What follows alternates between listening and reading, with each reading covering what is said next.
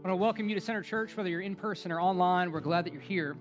I want to lead us today to start off with a time of lament as a church for the shootings that occurred in Atlanta last week. Lament is what God's people do when they see the impact of sin in the world. We take time to grieve it. We take time to lament it as a people. So I just want to lead us to lament, and if you follow the story, you know that there's much to lament. We lament in the malicious violence that was carried out against the Asian American community. And we recognize that, man, for many of our Asian American brothers and sisters, they're hurting, they're scared, they're grieving. And we lament that there are mothers and fathers, there are husbands and children who lost loved ones. Suddenly, violently, maliciously, there are empty chairs and at their kitchen tables. We lament that the perpetrator linked his actions to some form of religious conviction. As we've gone through the book of James, we've seen what genuine faith, real Christianity looks like. It's defined by love of God and his character. It's defined by love of our neighbor and by concern for the marginalized in our society. And what happened in Atlanta was the exact opposite of what is true gospel Christianity. So I just want to invite you to remain standing and bow your heads and just join me in a prayer of lament. Heavenly Father, we know that we live in a world that is full of sin, but sometimes we feel it really, really closely and acutely. God, in this time, would you help us as we process? Would you help us as we grieve? But I pray for those in our church family and those outside of it that are just feeling this more closely than others, that they would be reminded of the precious truth that the Lord is close to the brokenhearted and to the crushed in spirit. God, would you teach us to hope in the day that you will wipe away every tear from every eye and sin will be no more? And God, would you give us wisdom and endurance to work the gospel out in our communities and in our spheres of influence until that day comes.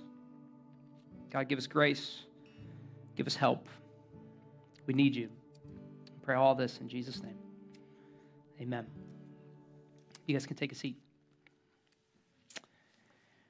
If you're anything like me, when you follow the news and you see things like what happened in Atlanta, it can feel really overwhelming. Like, man, what can I even do in a world full of so much violence and hatred and division? What difference can I make? But what's interesting is that Jesus often described the kingdom of God like a mustard seed. He said something that is seemingly small and insignificant by the power of God can grow into something that changes the entire landscape.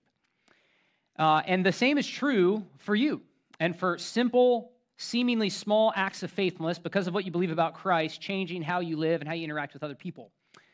And in a couple of weeks, we're hosting an Easter service outside at Stonefield Commons Shopping Center. And one of the reasons we're doing that is we want to take the good news of the resurrection into the heart of our community so that people who might not be comfortable coming into a church building might come.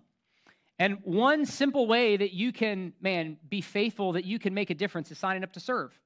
You can sign up to serve, to be a friendly face as somebody drives up, to help somebody get a cup of coffee, to help someone find a chair. You can serve others, and in that one simple way, you can be like that mustard seed that Jesus described. And a lot of times we think, oh, Josh, what difference can that make? That's not that big of a deal, but you'd be surprised. So a couple of months ago, I was talking to a couple, and I said, is it your first time here at Center Church? And they kind of sheepishly grinned at one another, and they said, well, it's our first time it's not our first time at the building, but it is our first time in the building. Okay, what is that? So tell me more. They were so nervous about coming to church that they drove up the week before and they parked in the back of the parking lot and they just watched how we interacted with one another. They just watched how people came up, what it was like, and I guess they were encouraged by the atmosphere that we had, that the welcoming nature of our volunteers, that they decided, that gave us the courage and the confidence to come inside and to participate in worship with you guys. That is what you have the power to do on Easter. You have the power to help somebody take a step and come hear the gospel that might otherwise be unwilling to do so. So I just want to say to you, don't miss that opportunity. Don't miss the opportunity to make a difference by being a friendly face, by serving somebody coffee and a donut, by helping set up chairs. Don't miss the opportunity to make a difference in somebody's life this Easter, okay? And the way that you can do that, if you want to serve, is you just go to our website, and underneath the Easter at Stonefield banner, there's a button that says sign up to serve. Click on it, and it'll give you all the information you need. There's lots of different ways to serve. You can serve on Saturday. You can serve on Sunday. You can park cars. You can greet. You can direct people to seats. You can serve with your kids. You can serve with friends. There's all kinds of different ways to serve. And so I just want to encourage you, don't miss that opportunity. Don't miss the opportunity to make a difference because, man, when the church is all faithfully doing small things, we're planting that seed. God often does really incredible things and changes the landscape around us, okay? So go to that website, sign up to serve. It's going to be, man, a great Sunday. With that being said, you can open up your Bibles to James chapter 3. To James chapter 3. Here's what we know. For better or for worse, the words spoken to us and the words spoken by us have great power. For better or for worse, the words spoken to us and the words spoken by us have incredible power. How many of us are still walking around in our hearts with what a coach said to us in the 7th grade? Right? Yeah, thank you. Testify, right? How many of us are still influenced by what our mom or our dad or our grandma said about us when we were kids, for better or for worse, right? How many of us are still struggling with that comment that our coworker made about, man, you're really bossy? Right? Like how many of us are struck with insecurity and fear or anger and anxiety because of the words that maybe a toxic ex spoke over our lives? For better or for worse, the words spoken to us and the words spoken by us have power. They shape our relationships. They shape our marriages. They shape our kids and they shape our church. Right? But the reality is we don't often think about our words that carefully, do we? I mean, the simple truth is that we live in a cultural moment that celebrates unrestrained and immediate self-expression, right? You should just speak your mind immediately without introspection. But unfortunately, we often speak our mind or we text it, post it, tweet it, send it without considering the damage done by that self-expression. And the church is not exempt from this. I would suggest to you that more division has been wrought in the church, more discouragement has been heaped on the leaders of the church, and more hurt has been done to members of the church by careless words than by anything else that we do. The reality is that churches that were once healthy and vibrant and making a difference in their community have fallen apart because of gossip and divisiveness and backbiting, which is why all throughout the New Testament, the Apostle Paul doesn't say, watch out for Satan's devices. He's going to make you levitate and make your head spin around. He says, watch out. He will sow discord and division among your midst, which is why in Ephesians chapter 4, he says you must be eager to pursue the unity of the Spirit in the bond of peace. And I would suggest to you that there is no greater way to pursue unity in the church or to make a difference in the world than to be careful and intentional with our words. The reality is words have been a big deal ever since there's been a church. I mean, James is writing to a group of people 2,000 years ago about words. And here's why. God never changes and people don't change that much. Right? Like people were running their mouth in James chapter 3, okay? Like people were gossiping and backbiting and things were getting out of hand. And James is like, hey, we really need to be aware of the power of our words. And so what James is going to do is he's going to help us understand the nature of our words, what's going on with our words, and then what we can do to get them under control. All right, look at verse 1 with me. This is what he says. Not many of you should become teachers, my brothers, for you know that we who teach will be judged with greater strictness. So James begins with the warning for would-be pastors and teachers in the church. He says, if you have a position of influence and authority in the church, you will be judged with greater strictness. Your words will be judged with greater strictness. Your words will impact the church, which leads us to the first thing we learn. Number one, our words shape our church. Our words shape our church. And you might say to me, well, yeah, Josh, that's for teachers. That's for pastors. And I would say, yes, it is definitely at least for teachers and pastors. It's definitely for people like me or Pastor Justin or your MC leader, people who are in a formal position of teaching and authority in the church. Our words will be judged with great strictness because our words impact our church. I did some rough math this week, and between preaching and other teaching that I do, I speak for 120 hours every year publicly. 120 hours. Now, I don't say that to impress you. I say that so that you will pray for me.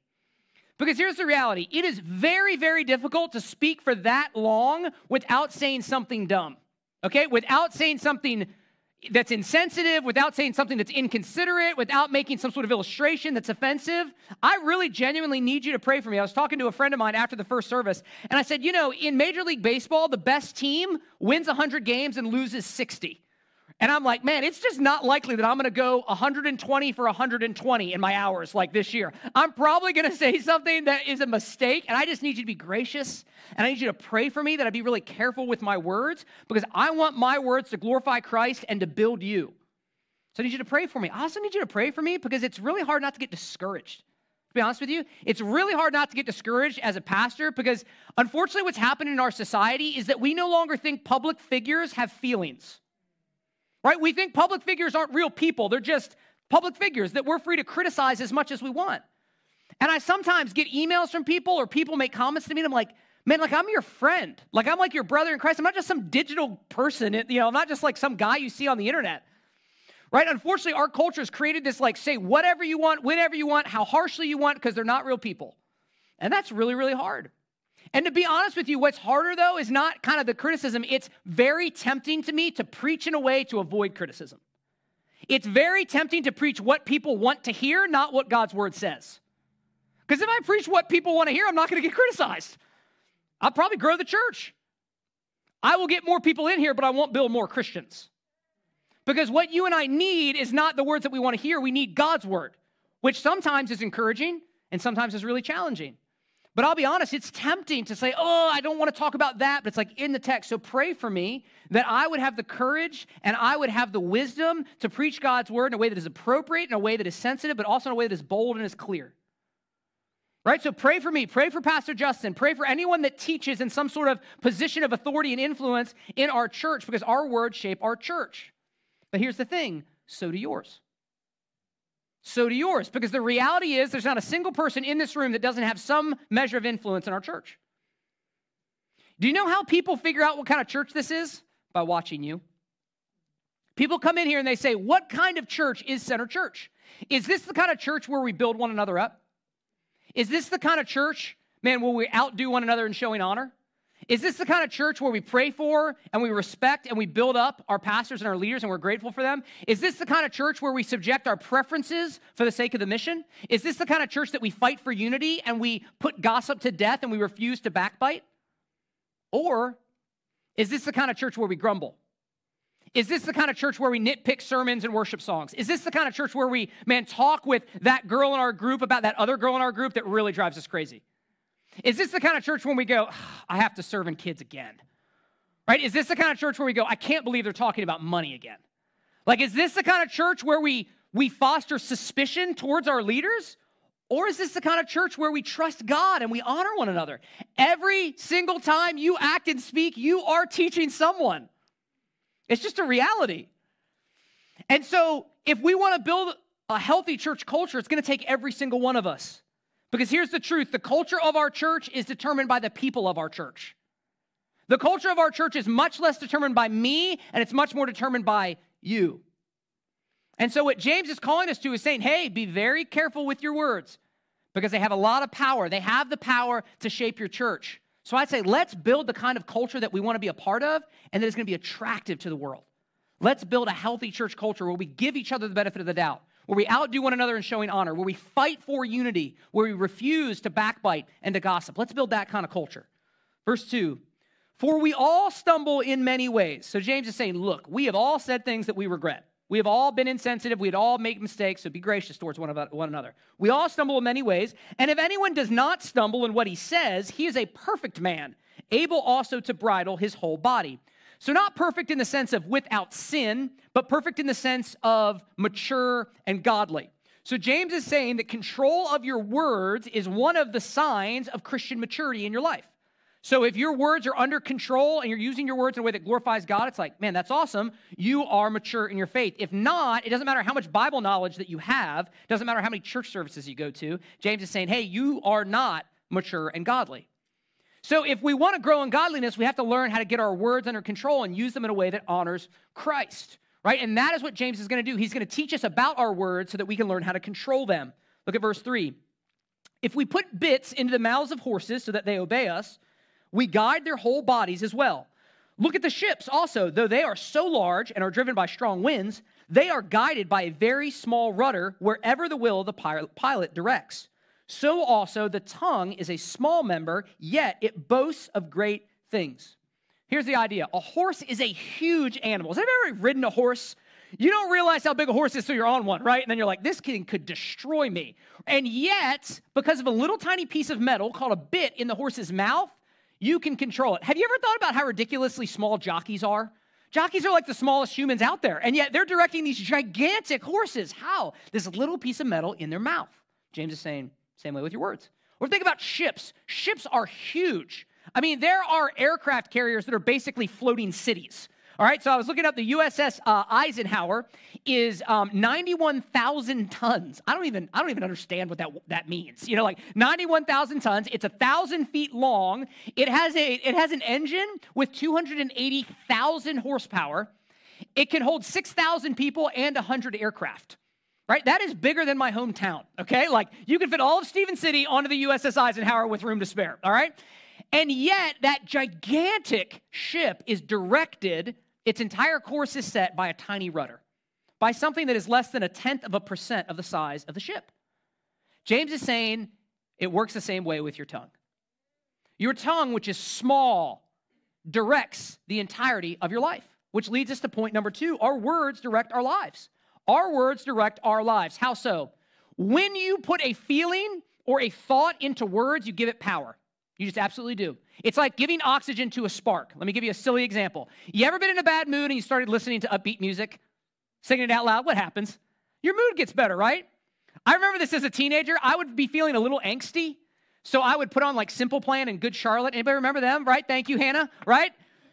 And all of a sudden, I go from being a little angsty to a lot angsty, right? I'm like, nobody understands me, you know? Like, what happened? I put those thoughts and feelings into words. In the same way, whatever you feed with words is going to get bigger in your life, and it's going to direct your life. It's just absolutely and utterly true, which is why the Bible calls us to be very careful with our words and to hear and to speak the word of God to one another. To hear and to speak the truth of God's word to one another. Now, our culture values unlimited and unrestrained self-expression. But God offers different counsel. Let me give it to you. Proverbs chapter 10, verse 19. When words are many, transgression is not lacking. So if you're talking a lot, it is likely that you are transgressing God's law. But whoever restrains his lips is prudent, wise, thoughtful. You see that word restrain? It means that our words are like a dog on a leash, that we have to restrain or else we're going to get dragged in directions that we don't want to go. Now, that doesn't mean that you should endure abuse if it's happening. That doesn't mean that you shouldn't step up to, speak out against unethical or unjust behavior. In fact, Proverbs 31 explicitly tells us to speak out against those things. But if we're honest with one another, the vast majority of things that we complain and grumble about do not fall into that category, do they? They fall into the category of personal preference, or girl that irritates me, or professor that's frustrating, or my parents don't get it, right? The vast majority of things fall into a different category. So we would just be wise, the Bible says, to restrain our words so they don't drag us off into a direction that we don't want to go. Now, maybe you are a verbal processor. Any verbal processors out there? Thank you. I'm a verbal processor. And you're like, Josh, if I restrain my words, I will explode. Do you want me to explode on you? That is what will happen. Let me give you some advice that I got that's really helpful about the difference between venting and processing, okay? Venting is all about them.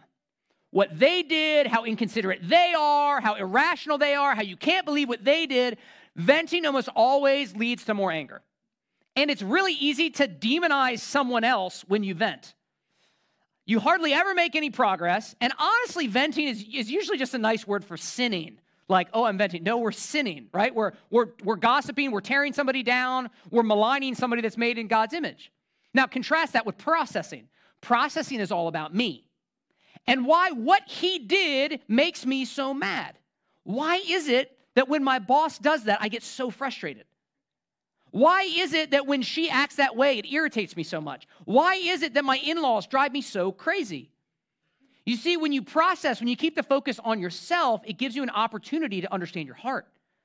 And you say, oh man, I get so mad when my boss doesn't recognize the work that I do because I take a lot of my value from work. If I didn't care so much about being acknowledged at work, it wouldn't bother me when he doesn't acknowledge me. Man, I get so mad when my in-laws, man, make comments that they do because I'm really insecure. And I feel like I'm not like, I'm not really like the woman they wish their son would have married. Man, that's a me issue, right? I get so put out by that girl in my missional community because, man, I feel like she's always getting all the attention that I kind of want. You see, when you process, you have to do the uncomfortable work of dealing with yourself, right? It's what Jesus would say, hey, take the log out of your own eye before you try to take the splinter out of someone else's eye. I don't know about you, but I would much rather be a splinter taker-outer in those moments than a log taker-outer. But Jesus says, hey, you can't help anybody else grow until you deal with your own logs. And so the next time that you are fired up because of whatever somebody did at work or somebody did in class or somebody did in your missional community or in your family, man, draw yourself back to processing. When you hear yourself using the they pronoun, the them pronoun, the him, the her, you'll be like, nope, me. My heart, God, help me to understand what is going on in my heart and why this is bothering me so much. Man, this is really important because, man, just like bits direct horses and rudders direct ships, your words will direct your life. And I want them to direct you where you want to go. All right, verse 5. How great a forest is set ablaze by such a small fire. And the tongue is a fire, a world of unrighteousness. The tongue is set among our members, staining the whole body, setting on fire the entire course of life, and set on fire by hell. A forest that has been growing for decades can be destroyed very quickly by a single spark. This actually happened last fall. So in the California wildfires, there was one fire that burned 500,000 acres. And they traced the fire back to a camper who used a metal hammer to strike in a metal tent peg. He struck the tent peg, didn't even know it. A spark was created, and it started the entire fire. Think about that. 500,000 acres destroyed by a single spark coming off a tent peg. James says, look, your words are the same way. Your words seem small, they seem insignificant, but they can destroy your life. He says not only that, your tongue can set your whole life on fire. I mean, it can destroy things that you value. And your tongue itself is set on fire by hell, which leads to point number 3. Our words can destroy our lives. Our words can destroy our lives. Look, careers have toppled. Marriages have crumbled. Conflicts have started. And decades of self-loathing have begun because of carelessly spoken words. I mean, can't some of you trace the drama in your family back to like one Thanksgiving dinner? Right? Like, can't you trace the hardship in some of your relationships back to like one night where you said some things that you wish you wouldn't have said? Man, our words have incredible power to destroy our lives. I listened to an interview with the founder of Lululemon. And man, he spent years of his life building Lululemon from the ground up and turning it into this international force. And then his board of directors removed him from the company after he spoke several insensitive and inconsiderate words in an interview. I mean, the man's entire career was toppled by some sinful words, right? Our words can destroy our lives. You've seen this. You've seen this in relationships, haven't you? Like, there are things that people can say to you that they can't get back, right? You can't see that person in the same way after they said it that way. Maybe you've said some things that you wish you could get back, but you can't. And that relationship has never been the same ever since that argument happened, ever since you said that thing that you said when you were so mad, and you're like, I didn't really mean that, but you can't undo it. Man, our words have an incredible power to destroy things in our lives. Our words can destroy some of the most important things in our lives. And James says the reason for that is because, man, your tongues are set on fire by hell. My tongue is set on fire by hell. Now, I think all of us say, okay, like, James, aren't you being a little over the top here? But just think about it for a second. This is a little bit of a weird illustration, but like, if you were a devil, what would you do? I would focus on the thing I could do the most damage with. I would focus on the thing that I could use to hurt the speaker, the person spoken to, and the person spoken about. I wouldn't focus on, the airplanes on the aircraft carrier. I wouldn't focus on the guns on the aircraft carrier. I wouldn't focus on, the cabins on the aircraft carrier. I'd focus on the rudder.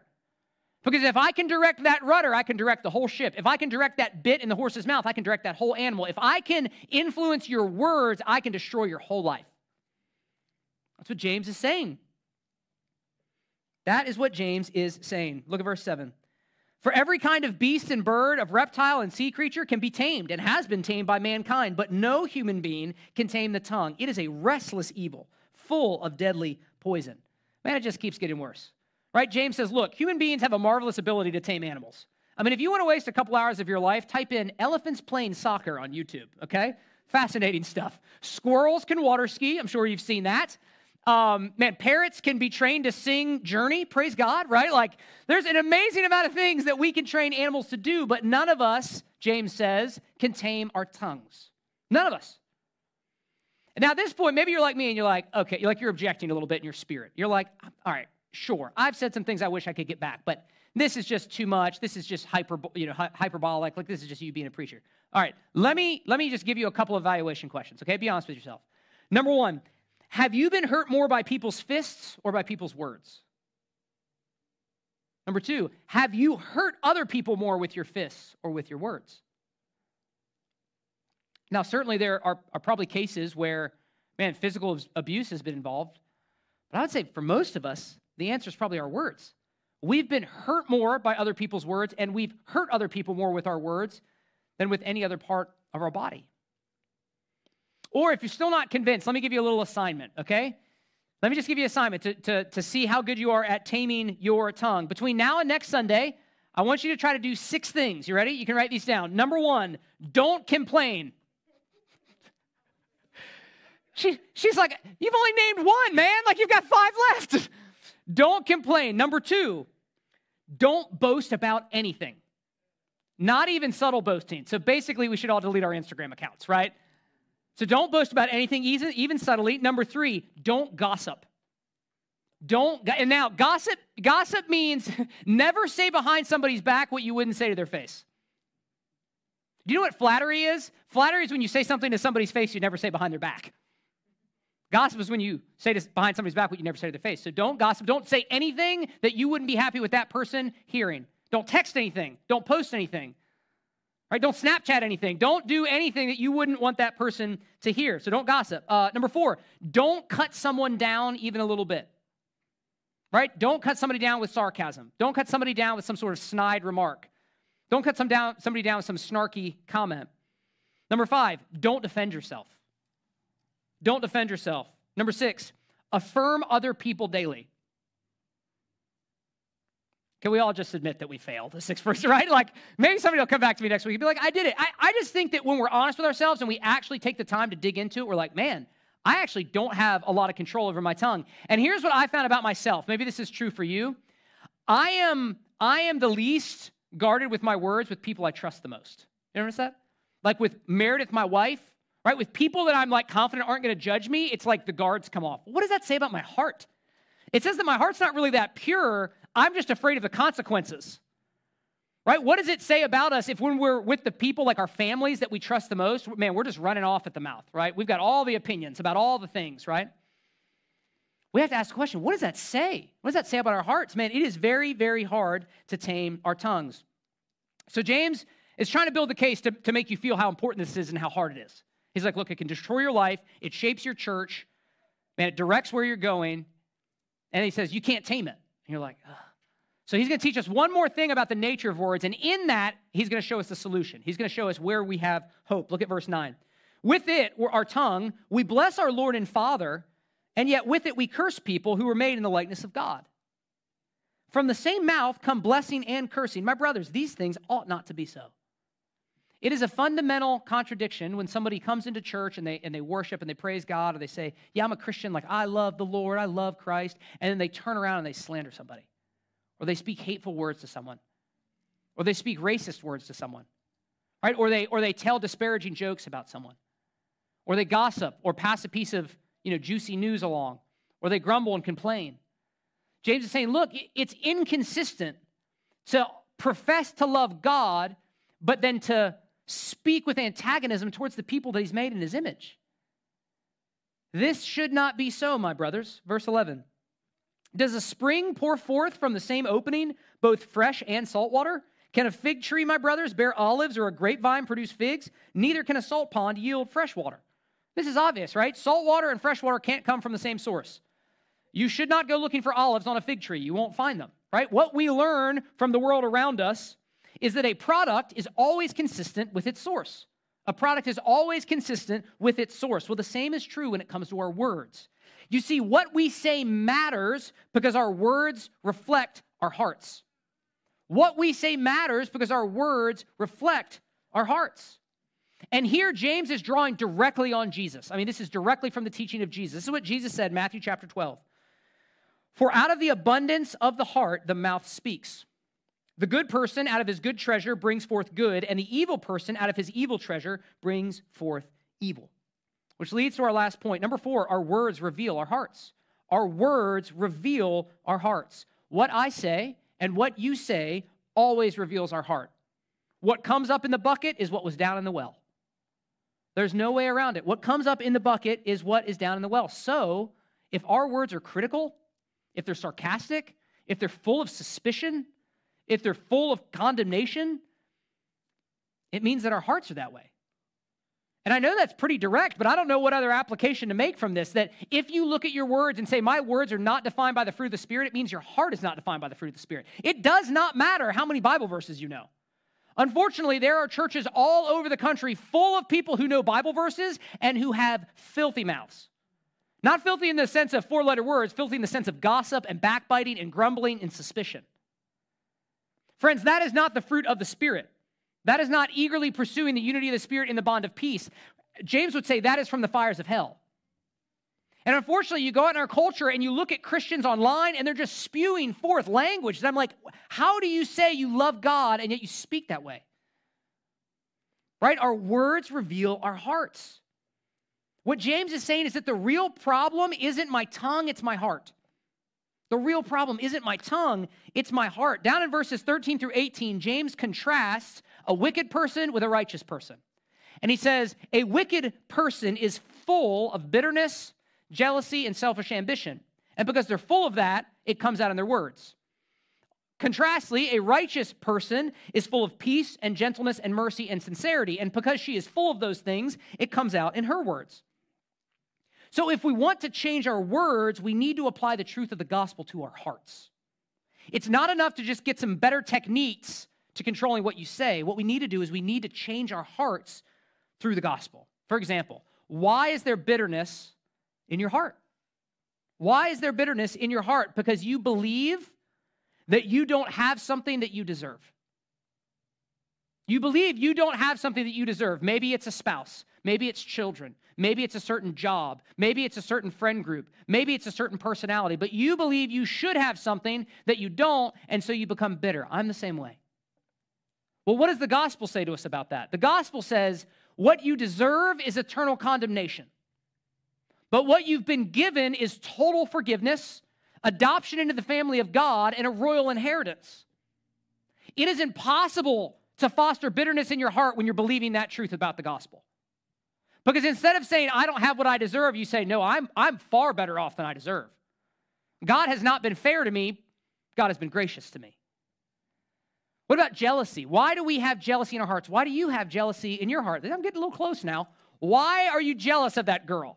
Why are you jealous of that guy? Why are you jealous of that couple? Why are you jealous of that neighborhood? Why are you jealous of that grad program? Why are we full of jealousy? Why is it that we have more material goods than we've ever had, and yet we are the least contented society in history?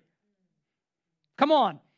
You know it's true? It's because we're full of jealousy. Why? Because we believe this fundamental lie. Someone else has something that I need to be happy. She has it, and I need it to be happy. She's prettier than me. She's smarter than me. She has the boyfriend that I wish I had. He makes more money than me. He has a better house than me. He has the marriage that I wish that I had, and I need that to be happy. What does the gospel say to that? You don't need any of that to be happy. You were not created to be satisfied by products. You were created to be satisfied in the presence of God. Psalm 16:11, in your presence there's fullness of joy, and at your right hand are pleasures forevermore. God's presence and approval of you is all that you need for everlasting joy and peace. And you have been given that through Christ. If you are in Christ, you've been given that. It is impossible for the gospel to go deep into your heart and not for it to drive out jealousy. Because all of a sudden you say, man, I'm so grateful that he has that house. I'm so grateful that she has that ability. I'm so grateful that they got that promotion or they got recognized at school or whatever it is, because you don't need those things to be happy.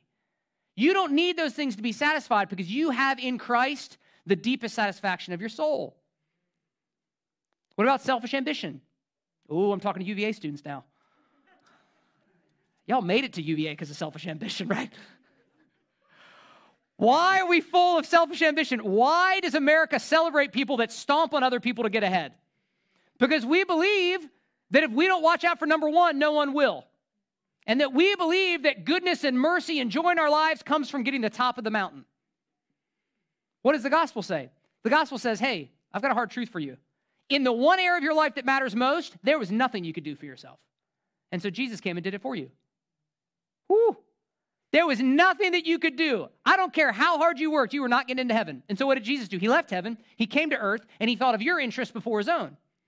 And now that you are in him, Jesus calls you to not look after your own interests, but to look after the interests of others, trusting that God will look after your interests. If God cared enough to look after your interests on the cross, you can trust that he's going to look after your interests in your career. Right? He's going to look after your interests at college. He's going to look after your interests in your neighborhood, in your family. You can trust if God looked after your interests on the cross, he's not going to abandon you now. All of a sudden, selfish ambition starts to wither. And we don't have to cut other people down. Isn't that why we cut other people down? Because their success makes us feel like a failure? Well, we don't have to do that. We can celebrate their success because their success does not change the approval that we have from our Heavenly Father. You see, the key to controlling your words is saturating your heart in the gospel. The key to controlling your words is saturating your heart in the gospel. You cannot control your tongue on your own, but you can in Christ. You can in Christ. And there's a powerful illustration of this from Acts chapter 2. Acts chapter 2, the early church has been praying for 50 days. So it's been 50 days since Jesus died and rose again. And he said, hey, wait and pray until the coming of the Holy Spirit. And they're all together and they're praying in this upper room. And suddenly the room is filled with a sound of a mighty rushing wind. And suddenly tongues of fire descended from heaven onto the early church. This is the giving of the Holy Spirit. It's called the day of Pentecost, Acts chapter 2. And as a result, the apostles go out and they start preaching the gospel with power and boldness and authority. And do you know what happened? A group of very diverse, different, and opinionated people came together under one banner, the banner of the cross. And they loved one another, and they served one another, and they prayed with one another, and the community that they formed was so powerful that it says in the text that people were being added to their number day by day, those who were being saved. What happened? They had a fire on their tongue. It was just the right kind of fire. You see, we need fire on our tongues, just the right kind. Not the fire of hell that destroys and breaks down and pulls people down, is full of jealousy and bitterness and selfish ambition, but the fire of heaven that refines and warms and empowers. You and I and this church need the fire of God on our tongues. And here's what's amazing if you know your Bible. The fire of God before Acts chapter 2 is always bad. You do not want to be near the fire of God. Genesis 19, Sodom and Gomorrah consumed by the fire of God. 2 Kings chapter 18, the prophets of Baal consumed by the fire of God. God comes down on Mount Sinai, the entire mountain is consumed in flames, and he says, do not come up on this mountain or you will die. Why? Because God in his holiness will consume you in his fire if you go into his presence on your own. So how is it that the fire of God could fall on the church and instead of consuming them, it could empower them? How could that happen? Because the fire of God's judgment had already fallen on Jesus. You see, the flame of God's wrath licked around Jesus on the cross so that you and I could be filled with the empowering fire of God.